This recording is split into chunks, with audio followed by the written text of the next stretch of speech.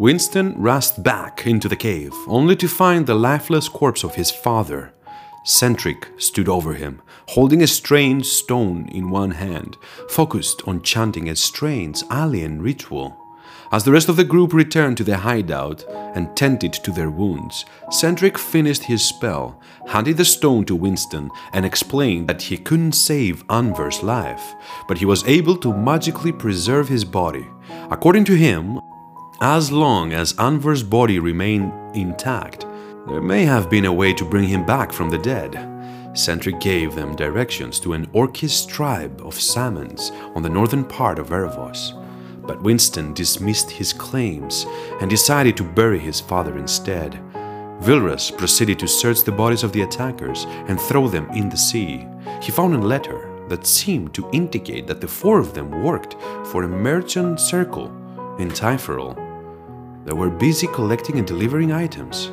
The reason why they attacked the group wasn't clear. The party moved to a different cave to discuss their next move. Cephris, still wary of the situation, suggested to split up and find proof to either support or dispute Centric's heretical claims, certain that the lack of evidence would finally convince the rest of the group to arrest Centric and free Hest. Nox headed to Typhorol to do what he does best, poke around for information. Winston and Vilrus returned to Val in order to seek more information on the fugitive. Lastly, Cephris headed back to Shelok to do some research at the library.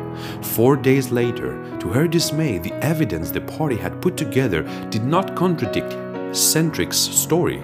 Instead, it seemed to verify it. Nox had found a man who admitted to have worked for Trick, the head of one of the 3 families in control of the merchant circle. According to him, during the days of remembrance, he would stay on the surface to load crates onto a strange ship. Winston and Vilrus spoke with Val and reported to him their failure to capture the fugitive. They told him that they were closing in on him and his accomplices, but their horses had been cut loose and they needed new ones. Winston also lied about the location of the escapees' latest whereabouts. Val had started to get impatient and gave them until the day of remembrance to capture the heretic. He also revealed the only information available to him about Tyr. That's what he called him.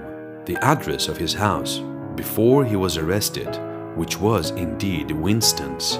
Lastly, Cephris searched for information about the operation in Horhick mines. According to what she found, it seemed like the number of miners and the amount of precious metals excavated from the mines did not match up, almost as if some of it was disappearing, or rather, it was secretly being traded away.